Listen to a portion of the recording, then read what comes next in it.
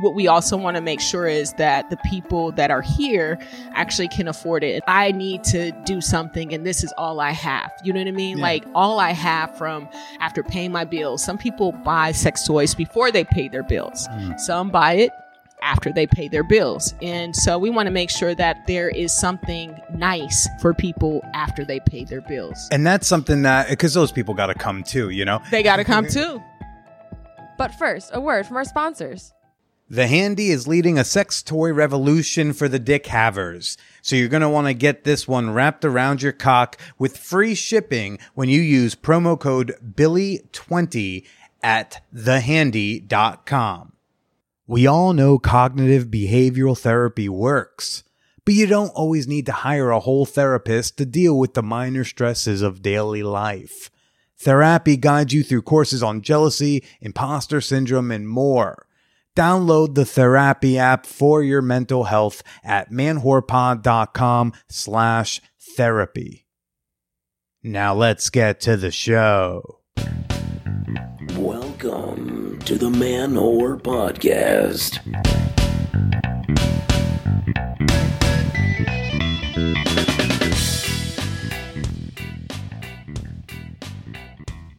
What's up to all the sex toy capitalists, dildo distributors, and butt-based businesses? This is Billy Persida, and you are listening to the Man Whore Podcast. That last one was a little shout out to B-Vibe. Hey, a butt-based business that's very near and dear to my funny bone. Hi, everybody. Welcome to the show. This week on the pod, I have got on Nenna Joyner. They are the owner and operator of Feelmore Adult, a sexy brand that has sex toy shops in Oakland and Berkeley, California.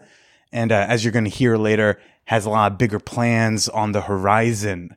We're going to talk a bit about toxic sex toys, the affordability of sex toys, talk about hustling in business, and a little bit about their love life. Hurry up, someone, put a ring on it. Come on now. And I'm going to share more of Nenna in a little bit. But first, I know y'all need some serious sexy time recap. I'm going to share that with you. After I share that, hey, we have just two slots left in the Fan Whore Fantasy Football League. All right. Yeah, I know. I bring this up a lot. If I had a different type of podcast, I think this would have been filled up a long time ago. But I know how a lot of y'all feel about the sports ball. It's okay. But it's a thing I like to do. We've been doing it for years. It's a $30 league. We're going to draft in early September, maybe at the end of this month. So if you'd like to snag one of those slots, shoot me an email at manwhorepod@gmail.com. Of course, you can always use that email address to send me your comments, your questions, your criticisms. You may even hear some of it on the show. ManWhoreCon. I am back in action after a nice weekend, relaxing getaway in upstate New York with a nice intimate crew of fan whores for I don't want to say a debaucherous weekend, but just when you put the whoreheads together, Fan Whore Nation kind of has an idea of what they'd like to experience. So I'm just going to try to build a safe, fun container for that if they choose to do so. ManWhoreCon, this was our fourth one. It was the most relaxed of the ManWhoreCons. No itinerary, no sponsors, no big shows and running around New York City. Just a nice, relaxing time with some like-minded, sex-positive individuals. And I think that's what a lot of us just needed. We just need to be around some people where we can have some conversations that we can't have at home. And I thought that was a really cool thing. You know, people seem to have a really good time, and that's ultimately what I was going for. It was cool watching people just kind of do what they needed to do. Some people went on a hike, check out a waterfall. We make a campfire. We played some games. Of course, watched Short Bus, and that one wasn't even my idea, which I thought was cool. John Cameron Mitchell must have known that groups of slutty people would use his film in the future as like foreplay into group sexy times. He must have known that. The coolest part, which I know is not going to be the sexiest, but so many very cool conversations, group conversations would sprout up in random parts of the house. It's not like I arranged it. It's not like 2:00 we're going to talk about polyamory, but just like A conversation about communication strategies in relationships pops up around the island in the kitchen. Up on the top deck, someone brings out their bad dragon toys and we're talking about sex toys. Out on a hike, you might be talking about sexual shame that you were instilled with as a kid. And, around a campfire, we might just tell some really sexy sex stories. So it just felt like I was hosting a bunch of these little like sex positive salons. If you read about like the intelligentsia in the art world, like 100 years ago, 80 years ago, whatever, they would, artists, intellectuals, high society, bohemians, they'd get together and have conversations about culture and art and politics and love and sex. And they'd have like a little soiree with like drinks and conversation. And that's a lot what Man Whore felt like, but clothing optional. We were having this discussion about something, but like pretty much everyone on that top deck was either like naked or topless. I think I was actually the most clothed person at Man Whore. It was interesting. Why, Billy? Why'd you have all your fucking clothes on? Because I fucking felt like it. That's why. Billy likes being naked a lot of the time. Not all the time. I have agency too. But the debauchery, the sexiness, all that stuff. That's what you want to hear?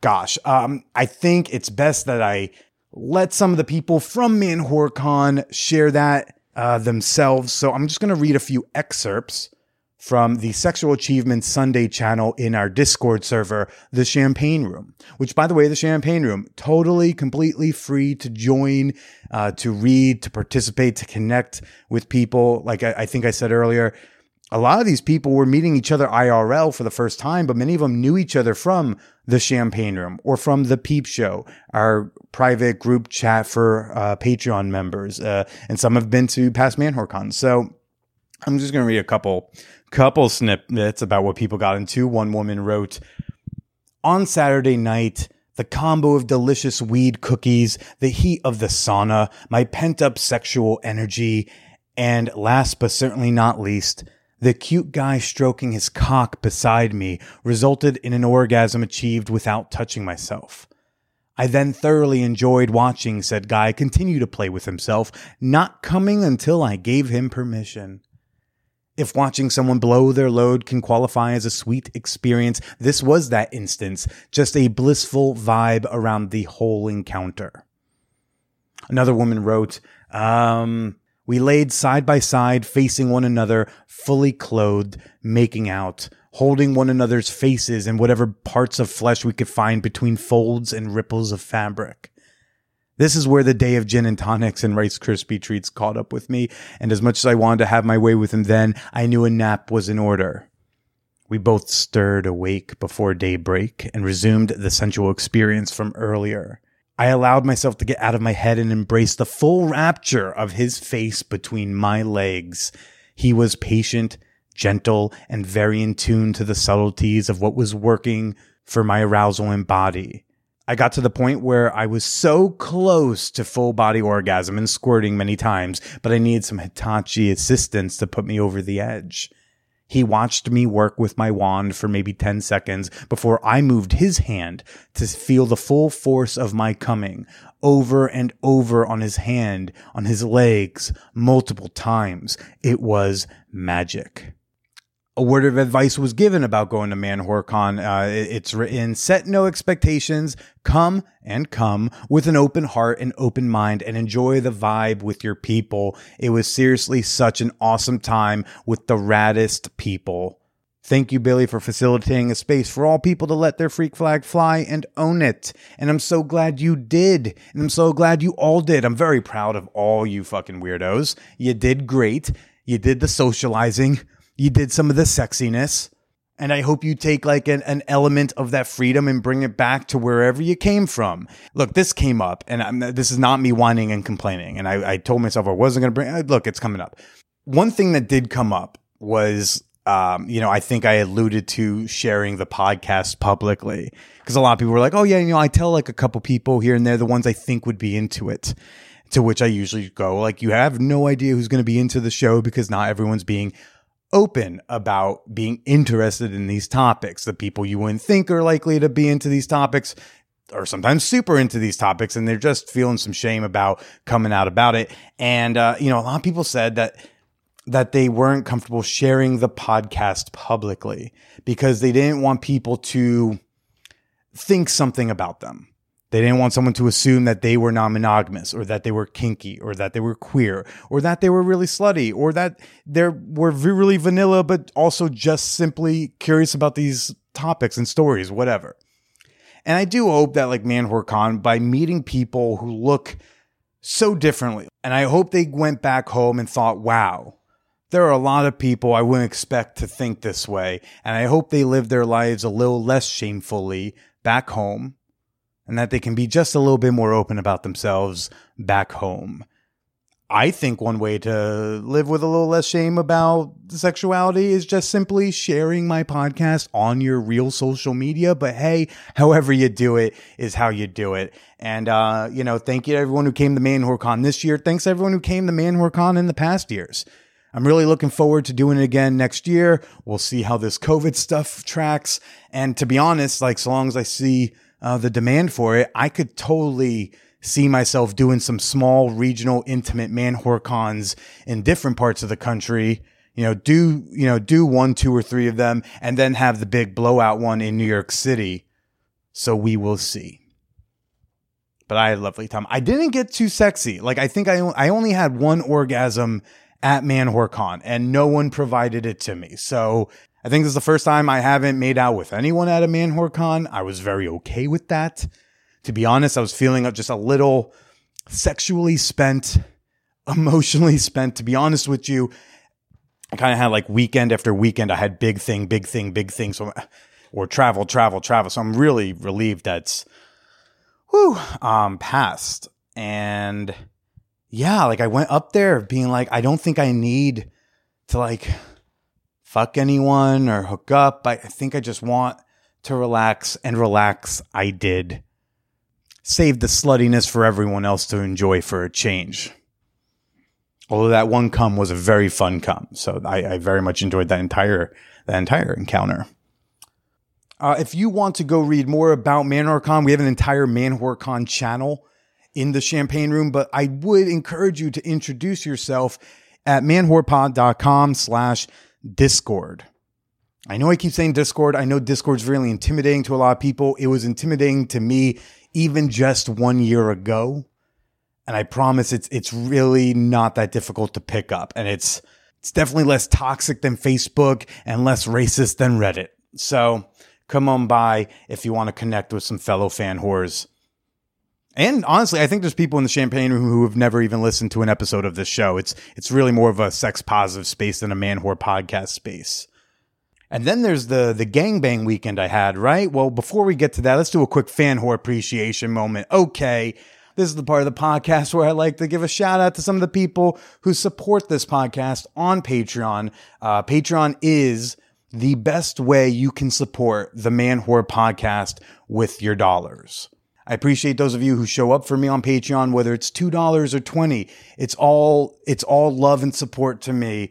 And that's why I like to take this moment to just shout out some people. The first one went by Lucy Fan, who is a piece of shit because that's Lucy Moon Stalker. Yeah, Lucy Moon Stalker paid me $5 to listen to her shit on him for like a half hour.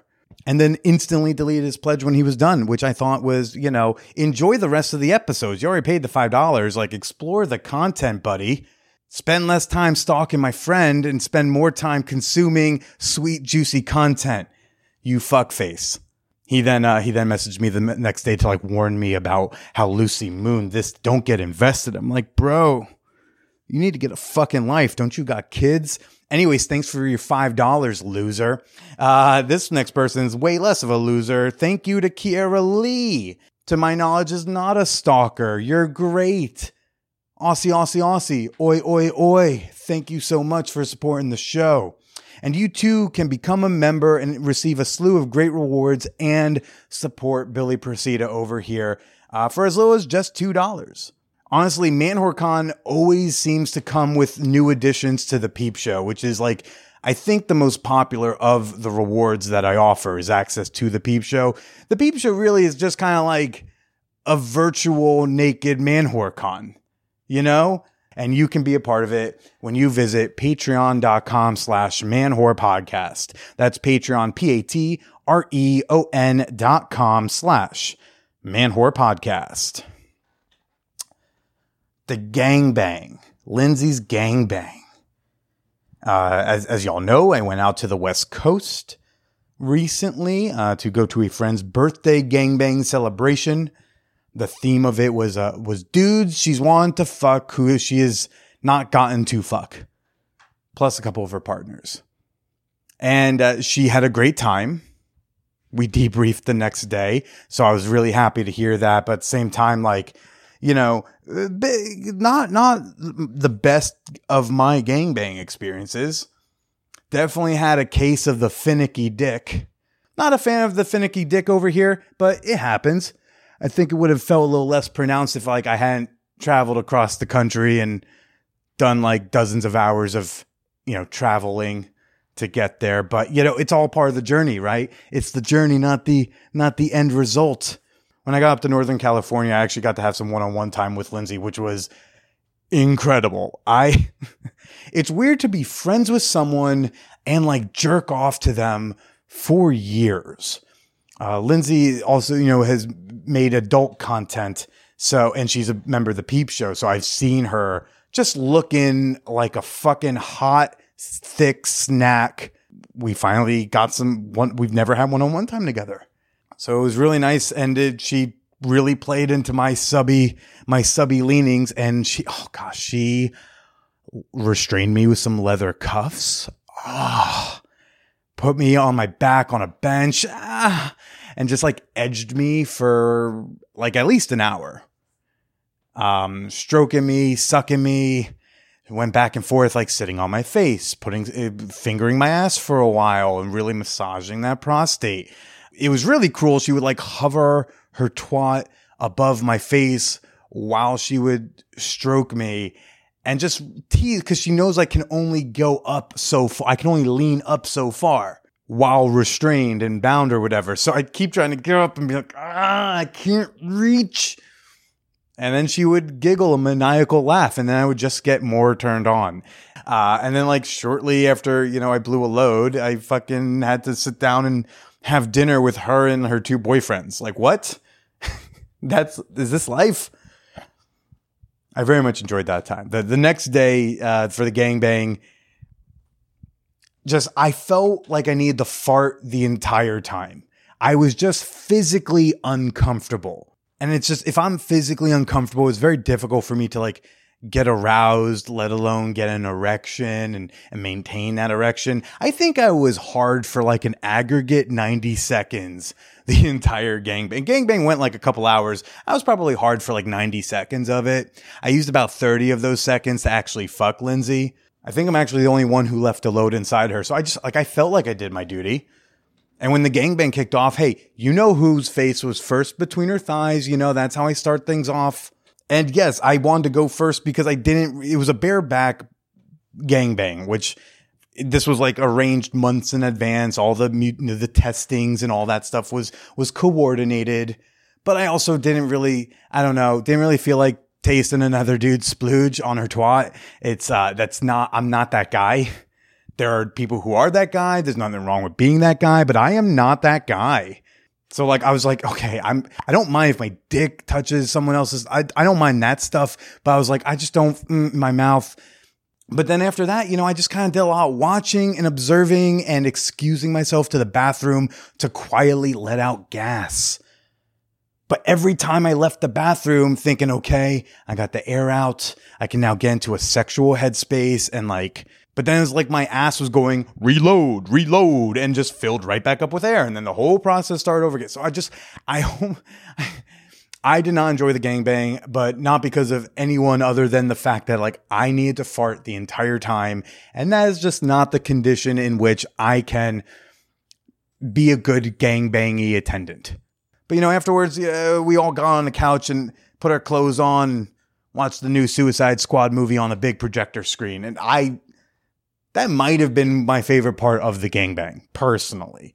No shade to anybody. Everyone did great. Billy was just physically uncomfortable. And you know why I'm not freaking out about it? You know why I wasn't like all sad and downtrodden? You know why I'm not coming from a place of scarcity? Like, oh no. Because you know what? To paraphrase a former guest of this podcast, there's always another gangbang. Not every gangbang needs to rule. But I understand that if it's your first and you think it's going to be your only, I understand the pressure that comes with that. And then you're like, well, I need this one to be good because I don't know if it'll happen again. And I'm just like, I trust another one will happen. And if not, that's okay. May you take that attitude with you on your future sexual endeavors. All right? None of it's that serious, okay? This whole planet's not going to be here in 100 years. It's fine. Nenna Joyner, everybody. Nenna owns Feelmore. They've got 2 sex toy shops out in the Bay Area, and they are expanding. There's apparently a club, a bar that's going to be opening soon nearby the Oakland space. They're starting to produce their own products. I'm very excited to see what happens with this brand. We talk a bit about the business of sex toys up top, and in the latter half, we're going to talk a little bit more about Nenna and their relationships, both with their hopefully future wife and with their God. Nenna did a bonus episode that came out exclusively on Patreon last summer. I've got a link in the show notes to that specific bonus episode, whether you've never joined my Patreon and that's what's going to get you in, or if you are a $5 and up member and you just want to, you missed it and you would like to go directly to it, I'll have a link in the show notes. Interested? Good. Let's go chat with Nenna Joyner. The Man Whore Podcast is sponsored by every dick haver's favorite, the Handy. Oh, you don't have a Handy? Then what the fuck is wrong with you? At Man Whore Con on the upper deck, aka the Lido deck, aka the Dick Deck, we were talking about sex toys. And I just could not stop raving about the Handy. I wasn't even on the clock. There was no microphone around. I just have a passion for this hand job machine that has entered my world. And one dick haver up on the Dick Deck did ask me, he's like, okay, but is it loud? And I'm telling you, that's the thing. Compared to the competitors, the Handy purrs, baby. It purrs. It's not a very loud toy. You can use it so discreetly. No one needs to hear you in the other room, as long as you keep a hand over that pretty mouth of yours, hey. And you can get free expedited shipping of a Handy to you when you use promo code Billy20 at thehandy.com. Since these are from our friends over in Norway, it can be quite pricey to get a Handy sent over. So my code Billy20 will save you 20, 30, maybe even more. Head over to thehandy.com, strap your cock in, and enjoy the goddamn ride. You are so welcome. One more time. The code is Billy20 at thehandy.com. We all know that cognitive behavioral therapy works, but we all also know it's expensive. And that's where my friends, the Therapy app, come in. Therapy for your mental health. I'll be honest, I'm not even sure if I'm saying the name of this brand correctly, but I know it's therapy with 2 P's, and I think I'm coming pretty close. It doesn't matter how you say it. It matters the service it provides. Therapy is a guided self-therapy app. It provides courses and daily sessions and tasks to really help break you out of these smaller daily issues you face. You got attention issues? Are you feeling down in the day? Do you struggle with anxiety and panic attacks? Therapy is going to give you tools and coping mechanisms to get through it. Having a better daily mental health makes you a better partner, makes you a better lover. It makes you a better cog in the capitalist machine. It's important to take care of yourself, and that's why I want you to give the Therapy app a try. Head on over to manwhorepod.com/therapy, or you can go to manwhorepod.com/therapy. It's therapy with 2 P's, whichever one floats your boat a little bit better. There's no wrong answer there. That's just going to bring you up to the app, and you can download it on your phone and start improving your daily mental health today. One more time, download the Therapy app at manwhorepod.com/therapy or therapy with 2 P's. Now let's get to the show. I have participated as far as like being a dungeon monitor, supporting. You've been the hall monitor? I have been the hall monitor. I have cleaned up and, just made sure people were sticking to the consensuality of having open sex with others. And just safety, it's kind of fun to be in an environment where you're just supporting. Like I had to volunteer, volunteering. You think volunteer at a soup kitchen, out in the community, cleaning up weeds, but you never think about volunteering actually at a sex party. It's important. It's a real thing. It's an important thing. You need people to help set up and break down. You need someone to. And my play party community, it's always like, hey, you get a free ticket. You do like a shift helping out, whether you're a guardian. Which you're is kind cheap fuck there. I mean, I've been in those situations where I'm like, I don't got $60 for this right now. It is expensive. And the outfit. And the fucking outfit, which like you know what? I found my new hack as like a male body person thing. Body stockings. So a body stocking, if I can get a couple body stockings, I can just put that shit on. Mm-hmm. I'm done. You're done. I look like I tried so hard. It's affordable. It looks like I did it's effort. Cheap. You said affordable. It's really cheap. You can get a fucking body stocking. That's like getting socks, pants, underwear, shirts, and sleeve all in. And sometimes headgear, because sometimes they come with head stocking all the way down to the toe. So it's cheap. It's cheap as fuck. Well, something I've read you talk about before, owning a sex toy shop, because we're here again with Nenna Joyner from Feelmore out here in Oakland. You've talked about like the range of affordability of sex toys. Yeah. I think affordability is important. I think sometimes a lot of people walk by and they'll say, hey, that's that expensive sex shop. I like that. I think sometimes some people have to subsidize the business, right? For any kind of company, corporation. Health insurance. Yeah. Like people have certain types of income or product base actually subsidize the business. And what we also want to make sure is that the people that are here actually can afford it. And that just doesn't mean people visiting, come in from out of town, up in the hills, Oakland Hills or in San Francisco, but on the lowlands. And when I mean the lowlands, I don't mean just people in certain parts of Oakland, but I mean just the economic low point where they're like, shit,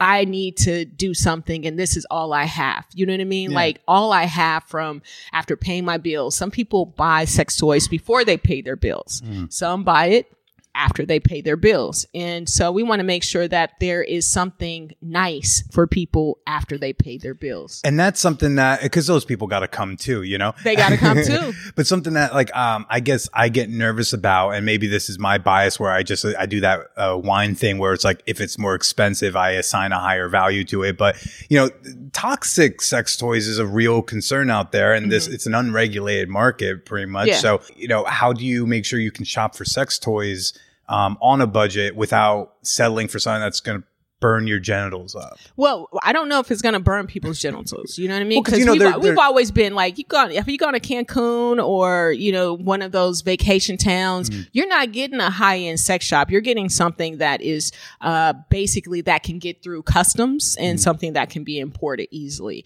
And sometimes the cost of import way outweighs saying going towards a silicone because it's like, I can get this product in. I think that every body, and meaning individual physical body, is different, and that every body actually will react differently to certain products. What you want to do is, if you would allow your child to play with that, would you want to play with that in your body?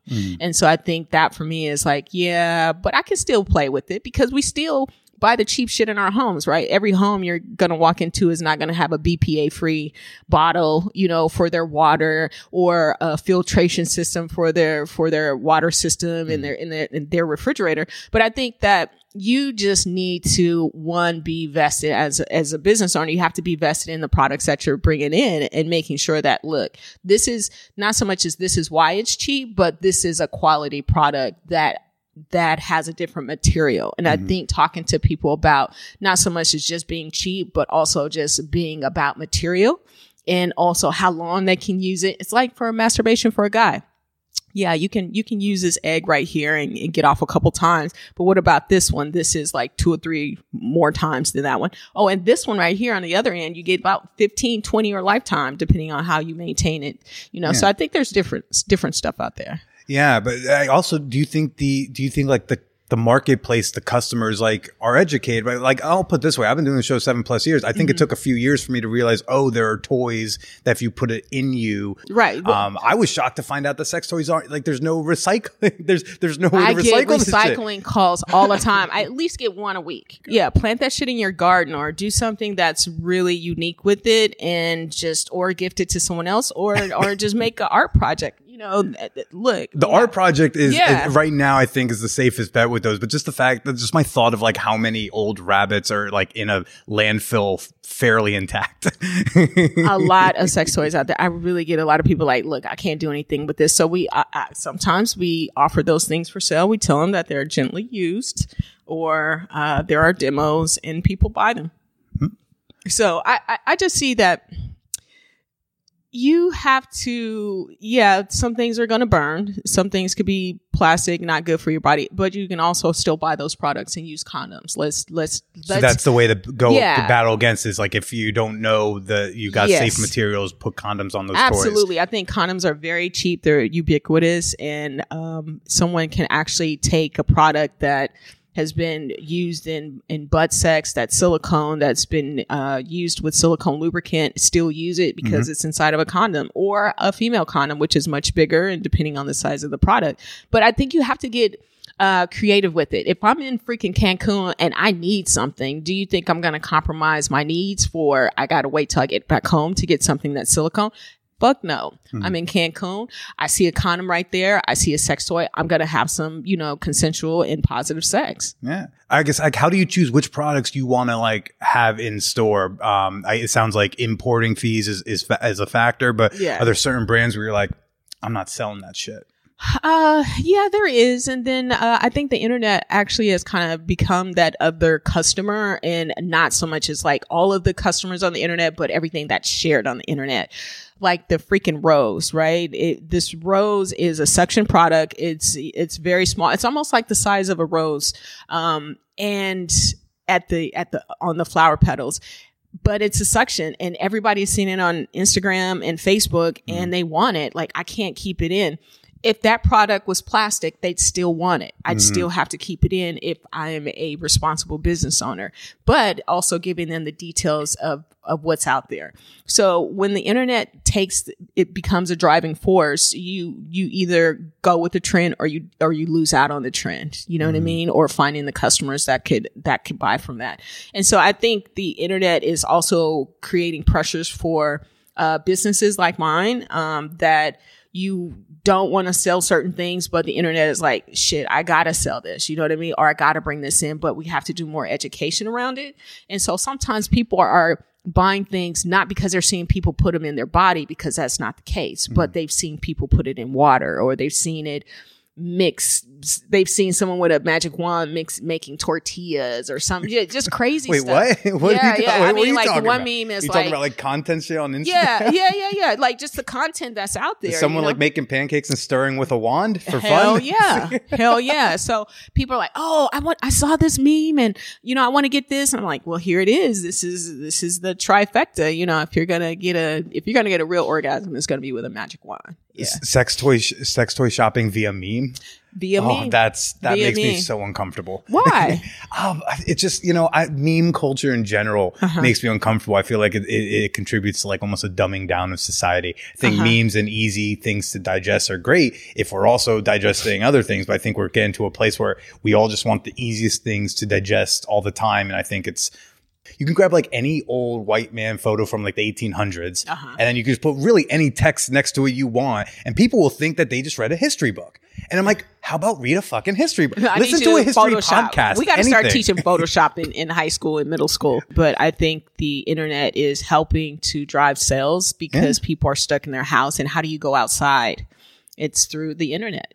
You can still be dressed up. Like people put on full makeup. Like I see some women who do this meme where they're laying down and they get up, but they're in full makeup. Yeah. And that's your going outside. Like your activity is being on the internet, and it's bringing money, and it's also bringing it's lowering depression for some people. Do people hit you up for a certain type of product, and that it's like not a good product, and you kind of start shifting them like, you know what, you would really like this instead?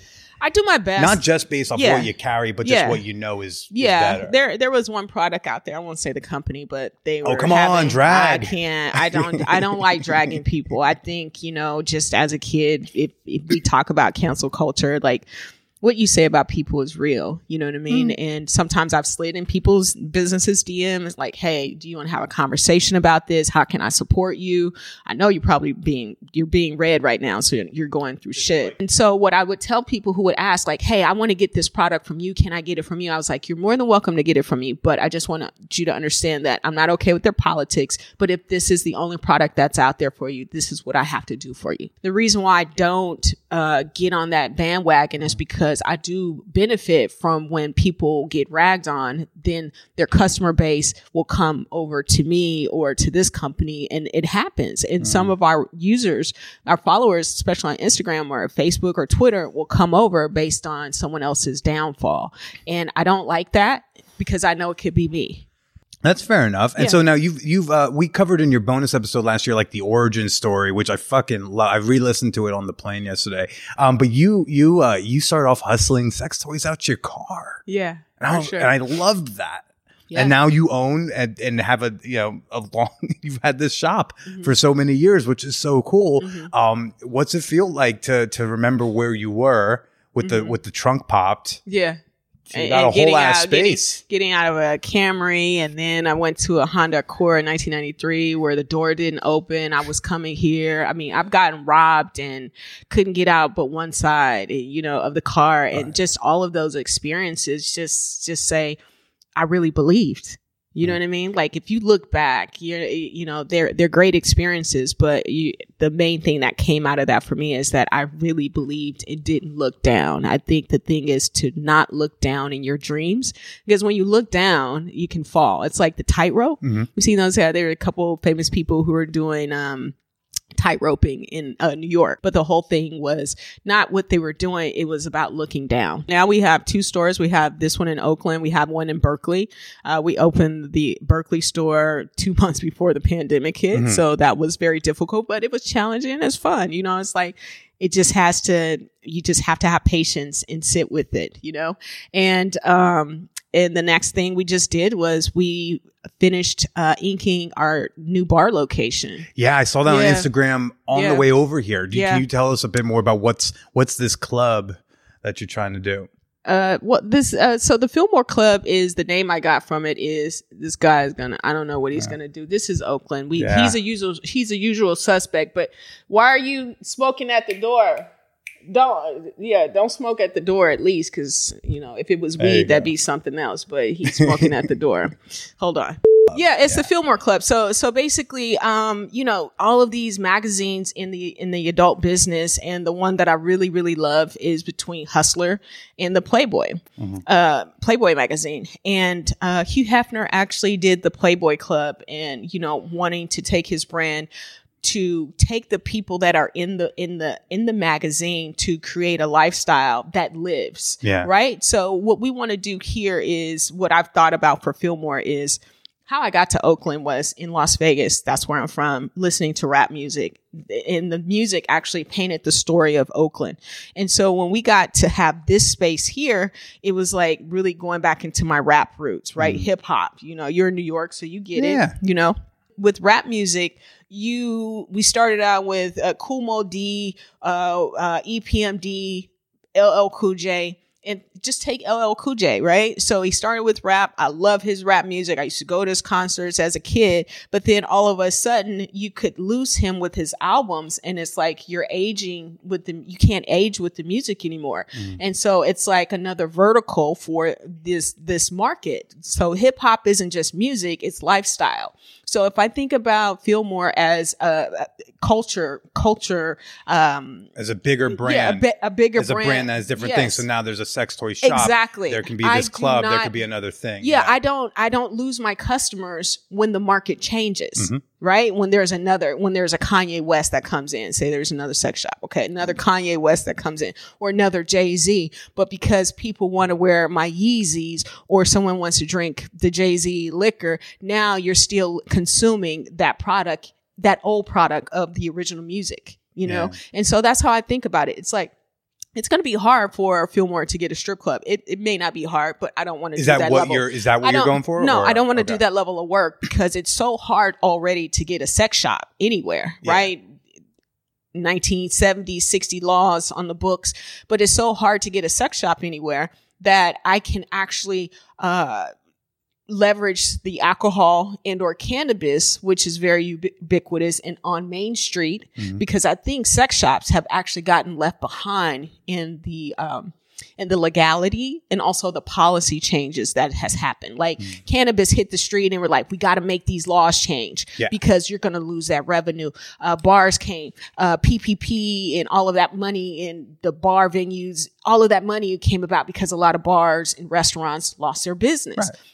That's where I need to be. I need to be into communities or industries that are really taken care of on a whole. But I don't think that sex shops or anything in the sex industry, like we talk about San Francisco, Broadway, you're in Marina, your sister's in Marina, but you got the Broadway street in San Francisco, which houses the majority of the sex clubs. That's not the sex clubs, the strip clubs. Those women, thank you for that information. I will write. And so all of the women, most of the women, bouncers, any of the employees there lost their jobs, and many of them couldn't get PPPs. So because it's adult, it's scary, it's slutty. We'd hate for government money to end up with like one of those hoes over there. Right. Yeah. So here it is, this line that when Times Square, you're a New Yorker. Yeah. Times Square wasn't Times Square. It was actually a red light and blue light district. Awesome. And so it was talking about, there's a book that a gentleman, and we sold it here at the store, it talks about red light, blue light, but it was talking about the demise of Times Square from all of the adult things that were happening to what Times Square is today. So that was a form of gentrification. So gentrification isn't just about black versus white or white versus or this or versus poor that. versus rich or anything like that. It's about it's culture and it's money, and it's just tuning the community to what's best and beneficial for the city. And so I just think that I love what I do, and I also think that the market is changing, where it used to be the stores go directly to the distributors. And the distributors went to the manufacturers, and the manufacturers went to China or any other, big conglomerate to create their product. But now it's the consumer is watching Instagram, and these videos that are happening are coming direct from the plants that are making these. So now the consumer gets to skip over the retail store, the distributor, and now they get to go directly to the company that is making the product. This company that makes a product doesn't even have to have a store. They just have to have a good product and a good meme. Yeah. You know what I mean? So where does that leave me? A good GoFundMe page. If it goes viral, they'll be like, they sell a bunch of units that they're not even in stores yet. They're not even in stores, and people are waiting 2 weeks to 4 weeks to get it. And so what happens to me as a store? So I have to continue to create the brand. So there's a notoriety and a nostalgia that comes along with what we do, and transferring the customer service level that we built with our current spaces to anything else we're doing. Like candles. I just made over 500 candles. We do candles. I'm on my way to the magic show because I want to be able to get our brands in other spaces, not just have people come here to our store to buy things, but to buy them. Don't just come to Feelmore to buy. No. Buy Feelmore elsewhere. Exactly. Right. That's dope. Buy Feelmore elsewhere. So our new billboard campaign is Feelmore. It makes sense to highlight our candles, because it's so hard we have a billboard down the street. It's so hard to come up with something so often, so culturally relevant to make people want to remember us. But it's like, now I need to sell this product, because I can't put vibrators up there. I can't put dildos up there. You can't because I'm a sex shop. Yeah. The things as in like the billboard company will say no. Is there a law that says no? The billboard company says no. Clear Channel has the biggest billboard collection in the country. They have the best retail locations of those billboards. Now you can go to CBS Outdoor out front and do that all day long, but their boards are in some places that your customers aren't going to be. And so it's like, okay, let me play with the more restrictive one and learn how to get around it. So now to get around it, I get to put my product up there. So is the club going to be a bar? Is it going to be like a membership club? Like what's it going to be? It's definitely a smaller space than what some are used to, just because of the configuration. But I really like it. I've traveled. Cubby Hole is tiny as shit in the New West York. Village, and I love Cubby. Someone else was telling me about that, but I've gone to Tokyo. Those bars are freaking small. Around Paris, freaking small in certain places. So I'm not discounting that. That's just the American perception of, that's small. Like, no. Yeah. You have to travel. I have seen 30 lesbians cram into a very small bar and have a grand old time. It's like it sounds like Henrietta. So to take this space and to do some iconic art pieces, I want Feelmore to be mentioned in high society. Sure. And I want Feelmore to be mentioned in the Rob Report. I want it to be in places that we can actually be sustainable and do the good work. Like we can still work on one product and get it good. Because I think sometimes when you're chasing it, you're like, I need to fix this, or I need to do this, or let's move over here. But what we want to do is really get good at what we're doing. Like these candles, I want to get better at my candle labels and things like that so that I can get them in Neiman Marcus. Yeah. You know what I mean? Like that's the shit I want to do. And then the people in Neiman Marcus, they don't necessarily know it's a sex toy shop candle. They just think this is a nice candle. The hard part is like, get the first product in there, and this will be my entry product. And then the conversation gets deeper into, Urban Outfitter candles, Feelmore gear. Like we have a Feelmore hat over there. We do pop tops. We got boba. We got tanga. We do keychains, sweatshirts, t-shirts. I've done mugs. I've done cups.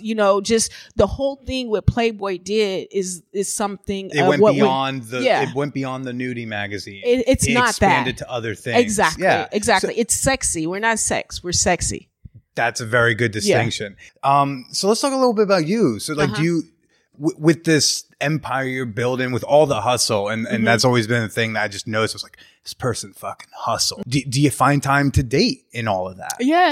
I have a partner. We live together, and so she's just as busy. So we're both hustling, if you will, or just making moves, and we find little bits of time, which is good enough for me. Then that's good. Are you able to share what type of a hustle they do? Or she does? Well, they're in local community and politics and stuff like that. And organizing and whatnot. Yeah. It's something that's been coming up recently, and I was talking about it with my guest yesterday, who I recorded with. The idea of like having a partner with a similar ambition, not like a partner who's got some. It doesn't matter what it is, but that you're both trying to go up towards something, and you're trying to grow towards something. Because sometimes you end up in these relationships where like one person doesn't have a lot going on. Yeah. And they're kind of just waiting for you to get home. If you do that, that's where your codependency kicks in. I need to have somebody who's just as busy, because when I start to look at like, where are they? That's that codependency stuff kind of creeping in. You know what I mean? And so it's like, well, don't you have something to do? Yeah. And when you have something to do, it's not so much as you just have to be upward mobility, but you have to have a life that is that you're singularly can handle by yourself. Yeah. Otherwise, you're looking for outer body experiences for people to soothe you when you should be able to soothe yourself. And how long have you two been together? How'd you all meet? Almost 5. Yeah. Almost 5 years? That's sick. Yeah. She didn't buy a vibrator when I met her. So it wasn't a customer? She came in, but she didn't buy one. She's like, I need something bigger. So I didn't have she came for you? Yeah. She's like, what about you? Are you available? What's going on? Not like that, kind of, sort of, but something, sort of. I don't date customers, but if there's something and we intersect in the community, that's something different. Sure. So your meet cute was right here? Yeah. Oh, it's just he's a usual suspect. That's all. Okay, usual. I know he also looked like I need something in my ass now. Do you got something for me? Yeah. And so the meet cute was just in the store. That's so. Yeah. Did she already know of you? Is that why? No. Some people just brought her in because they were like, "Hey, this is a Black business. You should, you're always talking about community businesses. Yeah. Let's go see. It's a sex shop. So on and so forth." And they came in, and then her friends left, and she ended up staying. And I said I was going to get her Uber. I didn't get her Uber, but we had dinner, and then she went home. And then 3 months later, I think I found her on the internet. I didn't get her number at that time, and that was it. Oh, that's sick. That's great. And how long y'all two been living together? Probably about 4. Lesbians. They was fast. She was fast. She was fast. She was like, I know what I want. This is what I want. I was like, okay, well, we got a year to see if this is more of what I want. So, you know what I mean? So, well, they do say don't sign anything in the first year. Yeah, I heard that from a friend too. And you were like, at 1 year and 2 seconds, I was ready to sign shit down. Yeah, for sure. That's great. Yeah, I was like, we can do this. How was that transition into living with the person? I've only lived with a couple, but I had lived in my place for 12 years.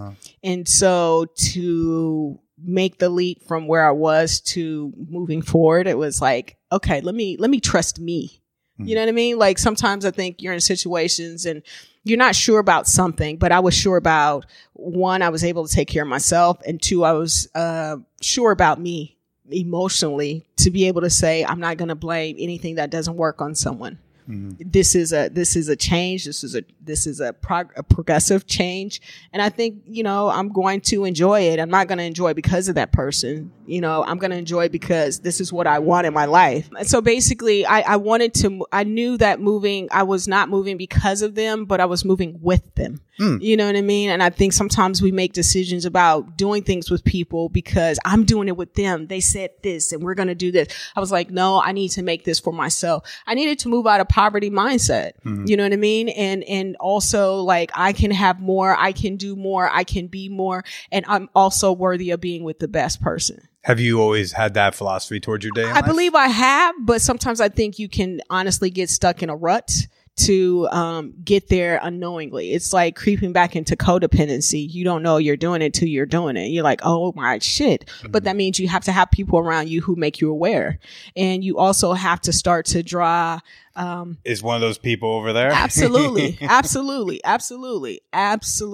mean, she's there to remind you, no fucking refunds, Nina. Yeah, no refunds, no cop outs, no back downs. Like you can do this shit. And she's been with me like pretty much all of the way to be here. Like it feels familiar and it feels very good to have quality people around you to remind you of the good that you have and the dreams that you have.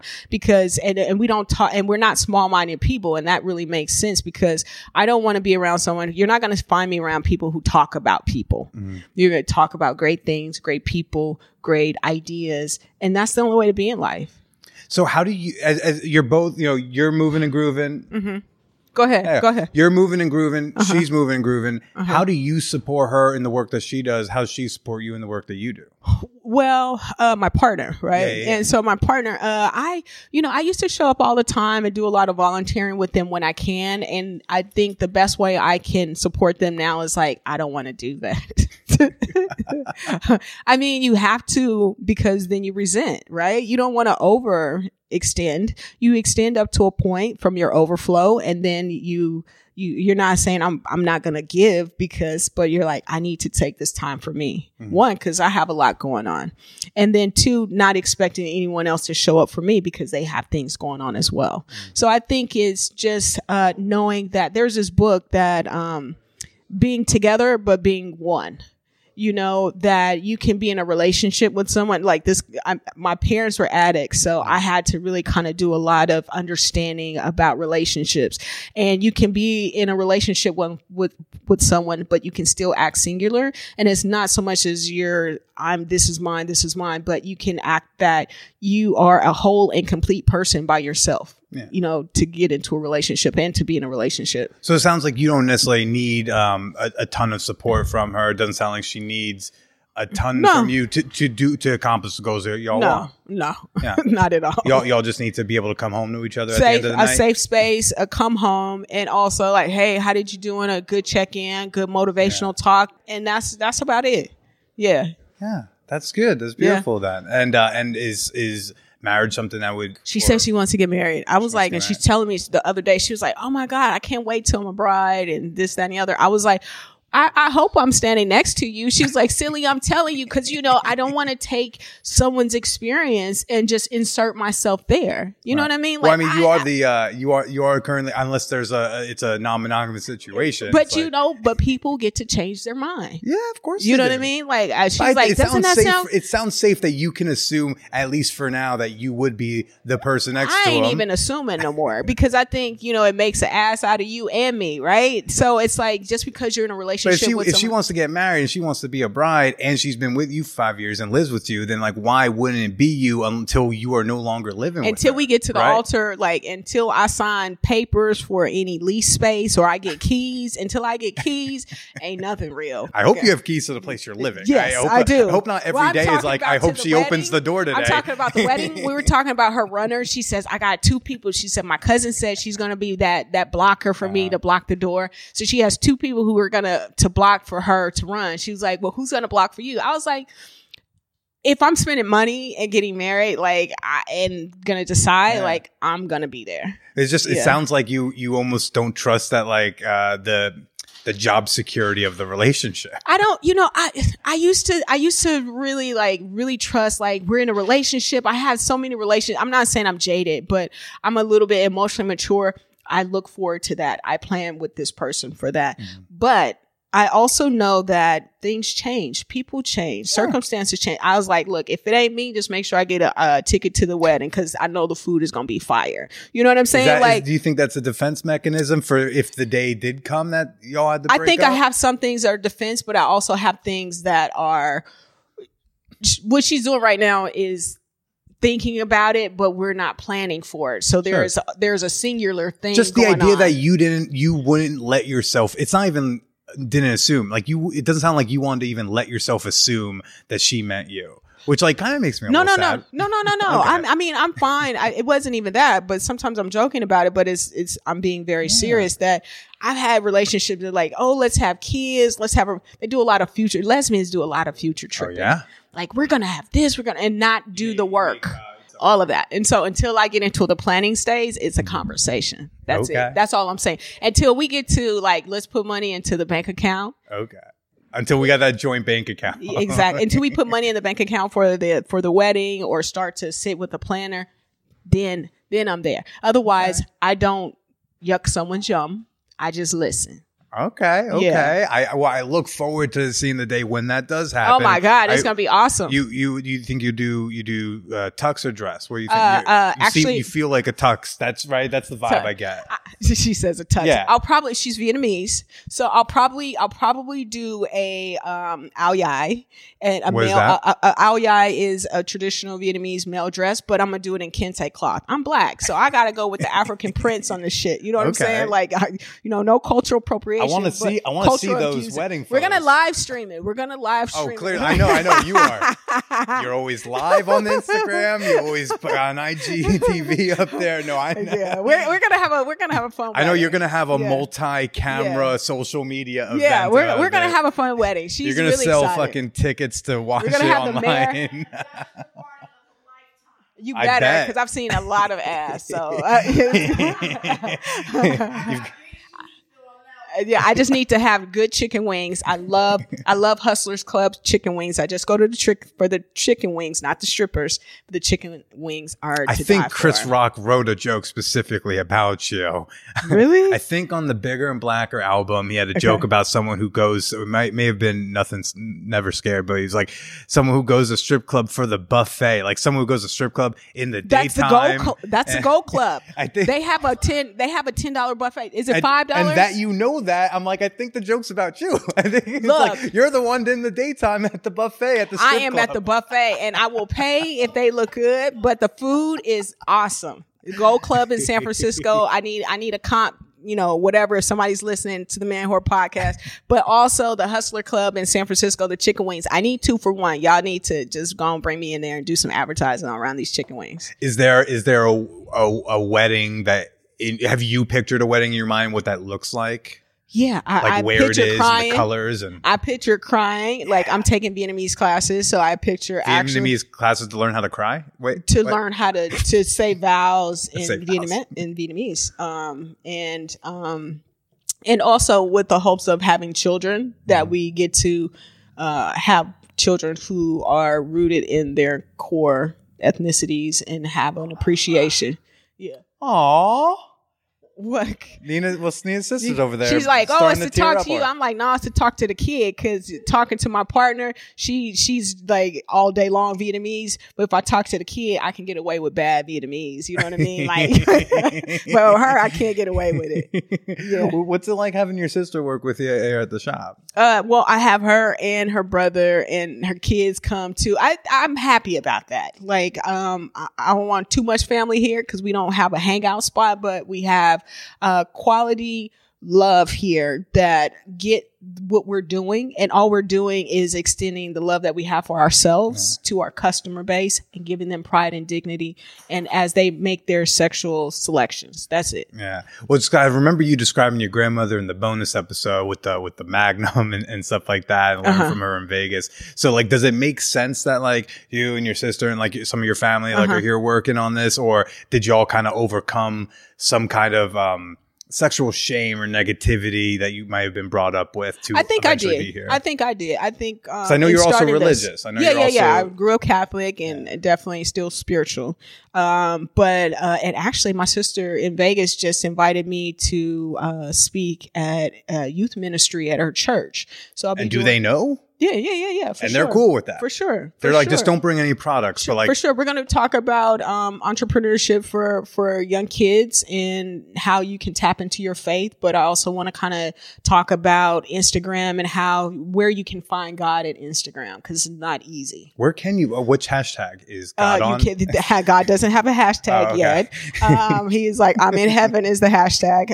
But basically in entrepreneurship things that you'll hear about self-reflection and dedication and staying focused. And I think that's where kids can experience God on a certain level. And so I want to talk about that too with those young kids.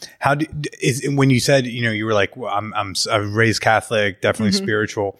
Is that because you've maybe left the dogma a bit of it and you were just like, I'm going to have my relationship with that person upstairs. I don't maybe need all the dance moves at mass, and I'm just going to be right.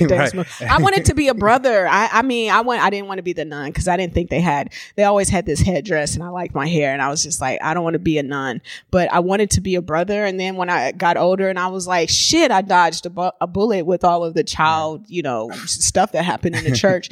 But, two generations, and, went to Catholic school, and it was indoctrinated that way. But also I think when I got out, it was more Baptist. But I think for myself right now it's just really communing with, once you start to travel, I think, and look at other cultures, you look at their God. What God are they serving? What does the God say? And the connecting point is the center point of God loves us. Mm-hmm. And if I can come from that space, then I can do that. And that's also why I don't feed into some of the internet hate that happens for other sex shops, because I say I'm about love. I have to love my neighbor. Mm-hmm. And that's what the Bible says, love thy neighbors as they do their enemies, as they do themselves. Mm-hmm. And so I think you have to find a common thing to help or to love about someone, even when they're wrong. And I don't think that people do that. And I just don't get into that or jump on the bandwagon. I just sit and sit in love for both parties. Do you still hold over any possible sexual shame from the Catholic upbringing, or do you feel like you have a new view on sexuality in relationship to your God? I think I definitely have a new relationship to sexuality because of my relationship with spirituality. But I think with growing up in the Catholic Church, that was, in school, a lot of my sexual trauma happened when I was in elementary and middle school. Mm-hmm. And so I think for myself, it was, how do I be a part of this sex industry and feel okay about myself? So I had to do a lot of prayer. And I also just let go. And every day I get to, someone comes in this space, I get to redo my trauma. Mm-hmm. So for the people that look like my aggressors or sound like my aggressors, and I don't know these people, I get to sit in love. I get to exercise my boundaries every single day. What does that look like? That looks like saying yes, saying no, not over suggesting to them or overselling with sexuality to make something happen. Just know that I'm good enough. And I think I wouldn't say, you don't say, oh, I'm healed or anything, but I believe that, the trauma will always be there, but I don't have to tell the story of the trauma. I used to tell the story of the trauma in relationships, like, oh man, like, this happened to me, so it can explain my behavior. But now what I do is, this is who I am, and I don't explain my trauma, because I'm not pulling up my trauma as an opportunity to use it as an excuse when something doesn't go my way, or when I want to find an excuse to reason with something that's unreasonable. That's a really mature way to look at it. That's a really a different spin than most people take. Yeah. I mean, honestly, I honestly buried my father and my mother with addiction. Like, my mom was on a program in San Francisco at UCSF. They have this great liver transplant program for people who need liver transplant, not just alcoholics. But to go with my mom through the program, to put her on the list, and for her to tell the truth when they said, we have to take you off the list. They said, have you been drinking? She says yes. And what happens is they take you off the list. Right. Now, you can lie. Mm-hmm. But she didn't lie to save her life. So I took that for me, that is a unique characteristic to have, for people to say, I did this. I made this choice. This was my choice. There is no lie that goes with the truth. And to experience my father's crack addiction, and then also myself to be so angry because I thought he was the best parent for me, right? He used to clothe me, dress me like a little girl. My mom let me just be me. And to go out in the streets after my father passed to sell crack cocaine. Mm-hmm. Like, I was out there in the streets doing that stuff. And then to be met with a vision, I'd say from God, that says, don't do this, because if you do this, this is how this vision looks. And then the next day to see that happen for some other people in my block getting pulled in by the police, to change my life, has given me an opportunity to heal from a lot of that pain that came along with addiction. Mm-hmm. Or having someone who wasn't responsible for you because they were in their own addiction.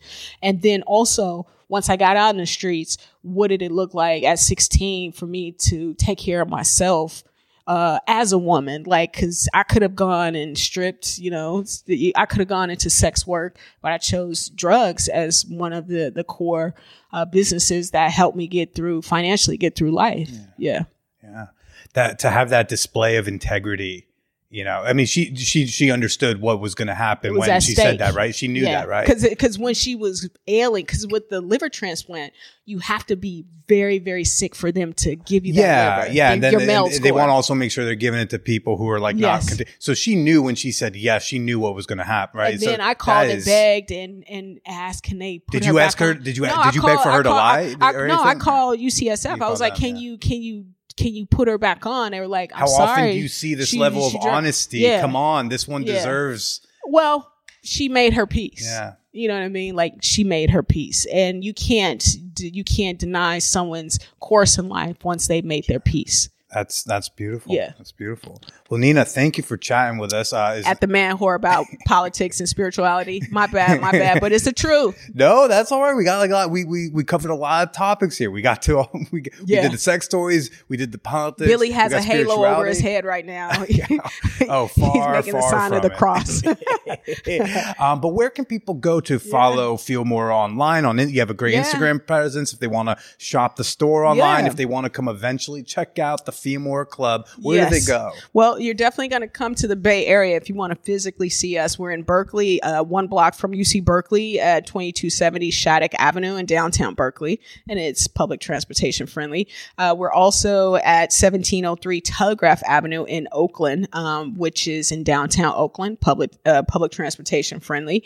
And then 2-minute walk from the storefront in Oakland, you can get to the bar at 1542 Broadway, 1542 Broadway. And that's just on the other side of the street. So we'll be able to go from here to the watering hole pretty soon. That's dope. And Yeah. I believe the website's still feelmoreadult.com. It's feelmore510.com. Sorry. Feelmore510.com. I have not changed it yet, so I just left it there. Feelmore510.com. And then also at Instagram and all of our social media is at feelmoreadult. There it is. Yeah. Well, thanks again, Nenna. And why don't you go ahead and say goodbye to everybody? Peace out. I love you guys. Enjoy life. Just make your life the best life possible. Because as we know with COVID, this shit ain't promised.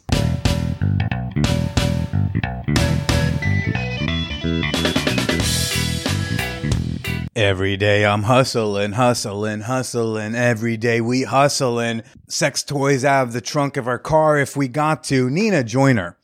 How much fun was that? Again, if you didn't get enough Nenna, and you want to hear more of their origin story, hawking sex toys out of the trunk of their car and making moves happen, I gotta tell you, it's a really cool bonus. It's one of the very few bonus episodes I have personally re-listened to after the fact. Okay, I don't normally do that. I don't got time, but I was like, I gotta hear that story again. I have a link to their bonus episode from last year in the show notes. And I would love to know what you thought about this week's episode in the Champagne Room, our super free, super sex positive Discord server. And while you're there, introduce yourself and meet like-minded people at manwhorepod.com/Discord.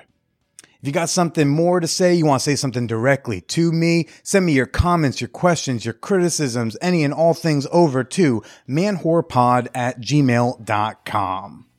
Who knows, you may even hear your question on the show. I said it earlier, but the Peep Show is like the most popular reward. It is a private group chat on Telegram with $10 and up Patreon members. And all we do pretty much every day is share like nudes, gifts, and compliments. It's incredible. It's a very body positive space. It's a very loving space. It's an understanding space. And it is definitely an openly pervy space. And you can be a part of the Peep Show and join us at patreon.com/manwhorepodcast. That's Patreon, patreon.com/manwhorepodcast. Patreon is the best way you can support the work that I'm doing, but I also know not everyone loves the platform, or not everyone needs all the other things that come with it, or some people do not enjoy the monthly subscription model. So in the show notes of this episode and every episode, I've always got my Venmo and Cash App handles. I will always make it as easy as possible for you to give me money. Don't you worry your pretty little head. Another way you can do so and get something for yourself is buy some Man Whore merch.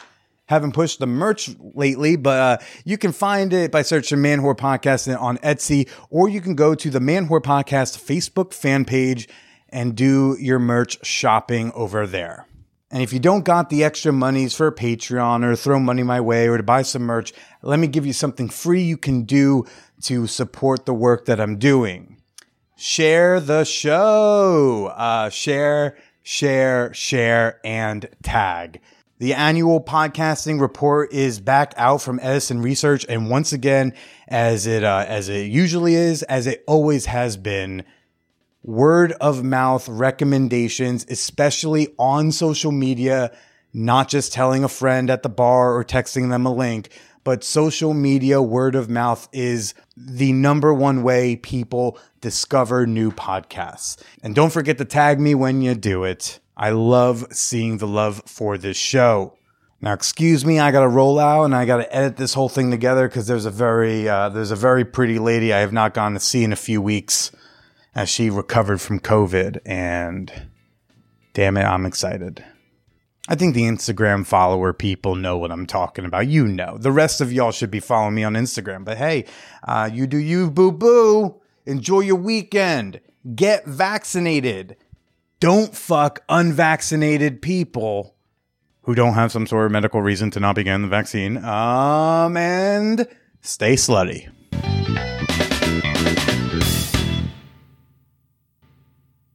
It's the vibrator that has no equal. And now, Motor Bunny offers their thrusting sex machine, the Motor Bunny Buck. Enjoy a fan whore discount at manwhorepod.com/motorbunny or use promo code manwhore at checkout.